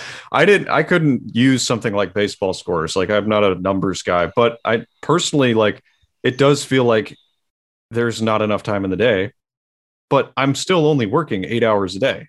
I'm still only producing one podcast, but I feel like I'm running out of time every single week. But it really does lead to that point that everything is speeding up, and it feels like every single day there's like 10 years worth of news, right? Like, we get 10 years worth of news stories every single day. There's like 10 disasters, a million smaller ones. And it's like there's no way to keep up with all of it. And then there's 10 different narratives running all the time about, everything that's going on in the world. And that's sort of how it's getting with history. And, it seems like if you have the stability of one unifying narrative, that would almost sort of like end the spell of all of this chaos. So if someone came along and said, turn it all off, here's what happened, you could almost erase everything we already knew. I don't know if that means anything to anybody, but yeah, I mean, of course, we're seeing the walls of Plato's cave. This is a huge element of understanding that we are just perceiving a reality. We're just sensing something, and we don't really know what you're perceiving and you're sensing. I took 5 years to test reality, to find out how solid and real is it, and it didn't come out to be solid or real at all. And the question is, then if it's not solid, it's very easy to manipulate. It's very easy in perception.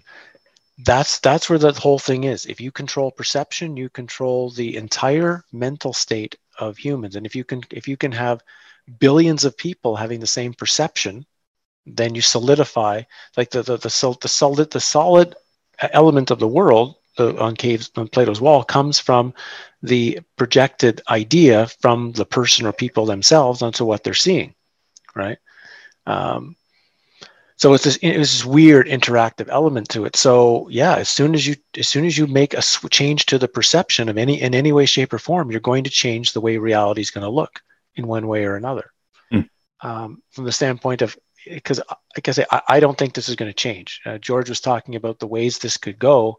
I don't see. I'm 85% on this is going down the tubes, and there's really nothing that can be done about it. But I also know that's not 100% guaranteed. There's anything can happen because I don't know the future, and this is actually a world of complete possibility. There could be, but it's going to take a wrench thrown in the machine to make it stop, to really make the whole projection reel stop for a while and really shake the whole thing up a bit, like he kind of said. It's something is really going to have to blow things apart for the majority of people's perception to stop what it's always been and kind of start going, wait a minute, what have we been dealing with our whole life? What's going on? What's really happening here? And without, if everything just keeps moving in the direction it's going to move to, that's not going to happen. Yeah, see, that's I know we're running out of time here, but I did want to say that's what it felt like last year when all of these narratives really started to come into play. At least for me, it felt like everything stopped for like a week, and then suddenly it was just this amazing barrage of narratives and new frames for the world. You know what I found the most amazing part of our historical narrative in the last year? There hasn't been one terrorist attack anywhere in the world. Anywhere. Like one major terrorist attack where something huge has been blown up, something, 300 people have been, shot and murdered or whatever. Nothing. I mean, I guess the last big one was last Easter in Sri Lanka. Yeah. That was the last really big one. Yeah. I remember that. Over a year ago. And since then, nothing. So what the terrorists are afraid of going outside because they might, catch something and die. So that's why they don't want to have their suicide bombing or whatever. I mean, that in itself is telling me something really weird is going on, because if anything, it should be the opposite. If you are interested in destroying a civilization or a culture through terrorist attacks, when that culture is reeling and is in trouble in some way, you increase them, right? You've Right. already got them in trouble, so make it worse. And here, nothing. It's all just fine and dandy. There's only one story in the news. When I did the thing, I'll end really quickly. When I was looking for a story to do with a couple of people that we have a talk with every month, and it was my turn to scour the news for what to talk about, 20 things are all the one topic. And then eventually I had to settle on this weird mummy parade that happened in Cairo, right, 2 weeks ago. The Parade of the Kings. Yeah, this very, very bizarre ritual that happened on Easter Saturday, right? It also happened during Easter that they did this. And then 2 days later, they come out with a report of the greatest find since Tutankhamun, the golden city of Amenhotep and Akhenaten in the Luxor. And all there is a picture of a crumbling stone wall and two scarabs and like a ushabti for the greatest discovery in history. No information of what they discovered, no information of even where it is, no information of why there's so much stuff there. It's like just this. They just want a golden city. And that was 2 days later. So you've got the mummy thing, bizarre. It looked like the Super Bowl. It reminded me of a Super Bowl, actually, of like pregame show, event, halftime show, event, and then bring the mummies out. And then 2 days later, Golden City. And it was like so non-coincidental and so part of this narrative that we're in. It's like, for anybody who actually knows what's going on, they know whatever that means, whatever switch is being flipped now.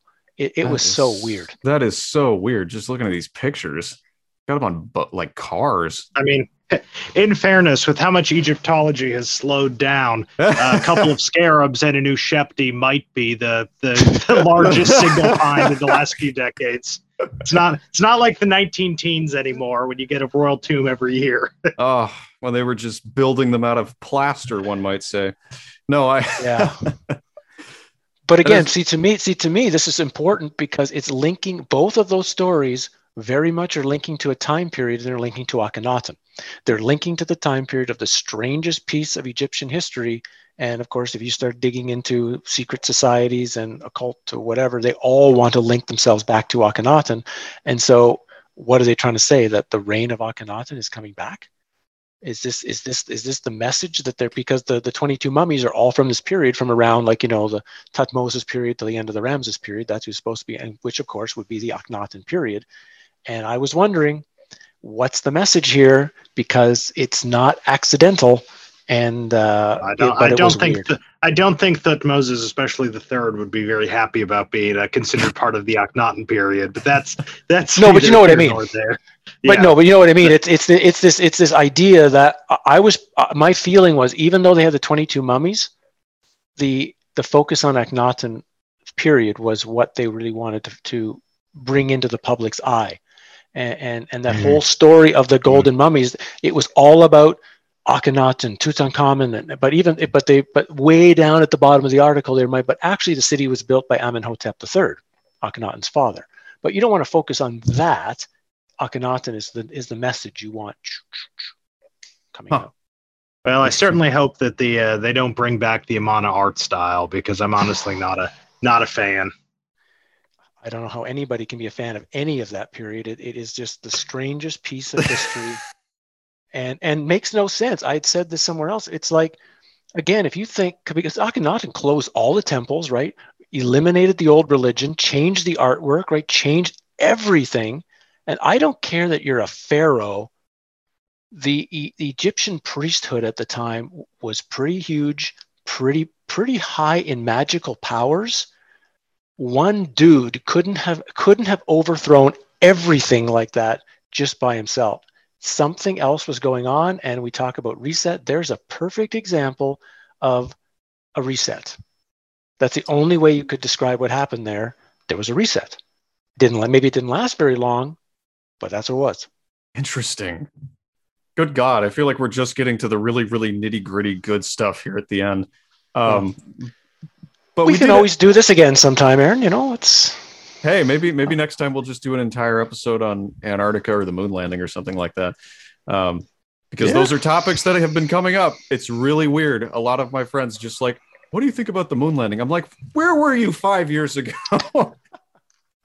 But Antarctica, there's not been enough put out on that. That's a really good subject you guys should really look into. Yeah, I think that would be... I don't know how to look into it, though, because everything's like disappearing as faster than I can find it. Like even information. We have to go. We have to go there. We have to go.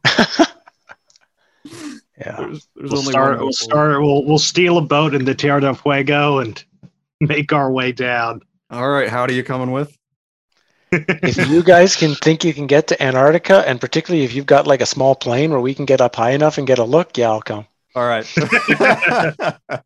We'll just contact Bertrand Piccard and grab his balloon and see if we can get him to take us there. But I think we've taken enough of your time for today. I did want to say though, George, did you have any final questions before we wrap up here? No, I'm just thinking about Akhenaten and stuff. Well, I don't even know what those names are. I've never looked into Egypt, which is kind of ironic, I suppose. But there's something for you to look into down the road. You'll find it's very strange. Before it's gone, right? Oh no, I'm pretty sure that will be here to study as much as you want for as long as you want. They won't let that one go away, huh? I don't think so. Interesting. Well, on that note, I'm not even sure how to end the interview. Thank you, Howdy, for coming on again. Apologies for ruining the first one.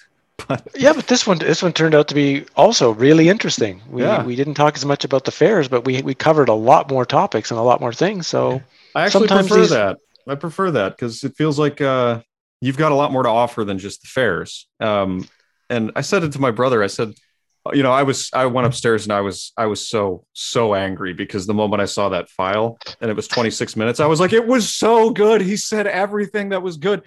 And then I thought about it. I'm like, yeah, but about 25 minutes of that was probably just retreads of other shows he's done. And I kind of said to him, I said, we really got into like discussing education and history as a whole, great resets and all that stuff at the very end. And I wish we could have talked about it more. So honestly, I'm kind of pleased we got to cover a breadth of topics on this one. Yeah. But I don't know. Well, we'll go from there. See what kind of comments and questions the people who are going to listen to this have to say. And then, down the road, if we want to do something again, we can always pick it up and go forward. All right. Well, in that case, thank you, Howdy. And thank you, George, for being here. Thank you for coming to my TED Talk. Thank you. Looking forward to this one working, hopefully, keeping the fingers crossed. Yeah. Thank you for coming on, Howdy. This was a lot of fun. We should, next time, if we do this again, we should talk more about Akhenaten. Sure, we can go into that, or, we've got 100 things we could talk about, Yeah. Well, I'd love to talk to you about perception sometime. So, keep that in mind because we did briefly touch on that. We'll go from there. And thanks again, guys. And good luck with continuing with the shows. And hopefully people are finding you. And, I'll let my people on my channel know about it when this is up. And we'll see what happens for you. All right. Thanks again, Howdy. Cheers, guys. Well, that concludes our interview with Howdy McCoskey, and one of the things I forgot to do at the end of the second recording was let him plug his sites and where you can find him.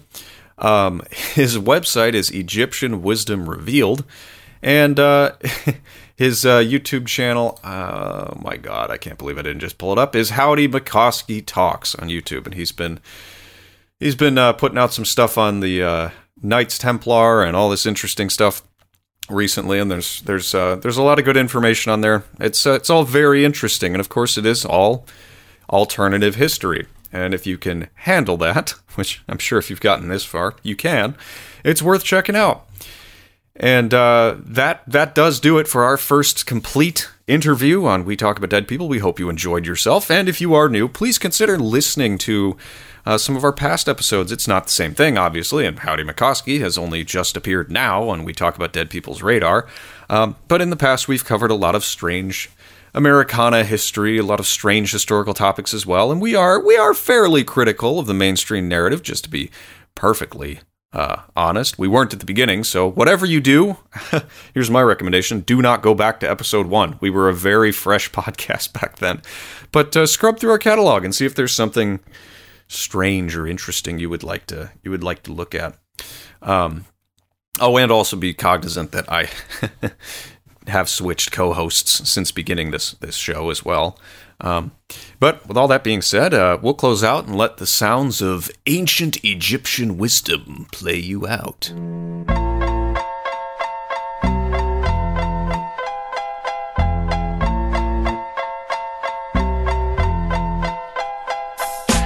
The missile knows where it is at all times. It knows this because it knows where it isn't.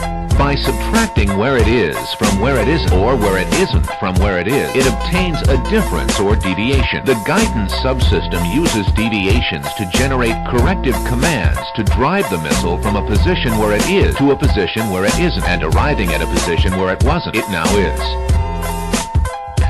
Consequently, the position where it is now the position that it wasn't, and it follows that the position that it was is now the position that it isn't. In the event that the position that it is in is not the position that it wasn't, the system has acquired a variation, the variation being the difference between where the missile is and where it wasn't. If variation is considered to be a significant factor, it too may be corrected by the GEA. However, the missile must also know where it was. The missile guidance computer scenario works as follows. Because a variation has modified some of the information the missile has obtained, it is not sure just where it is. However, it is sure where it isn't, within reason, and it knows where it was. It now subtracts where it should be from where it wasn't, or vice versa. And by differentiating this from the algebraic sum of where it shouldn't be and where it was, it is able to obtain the deviation and its variation, which is called error.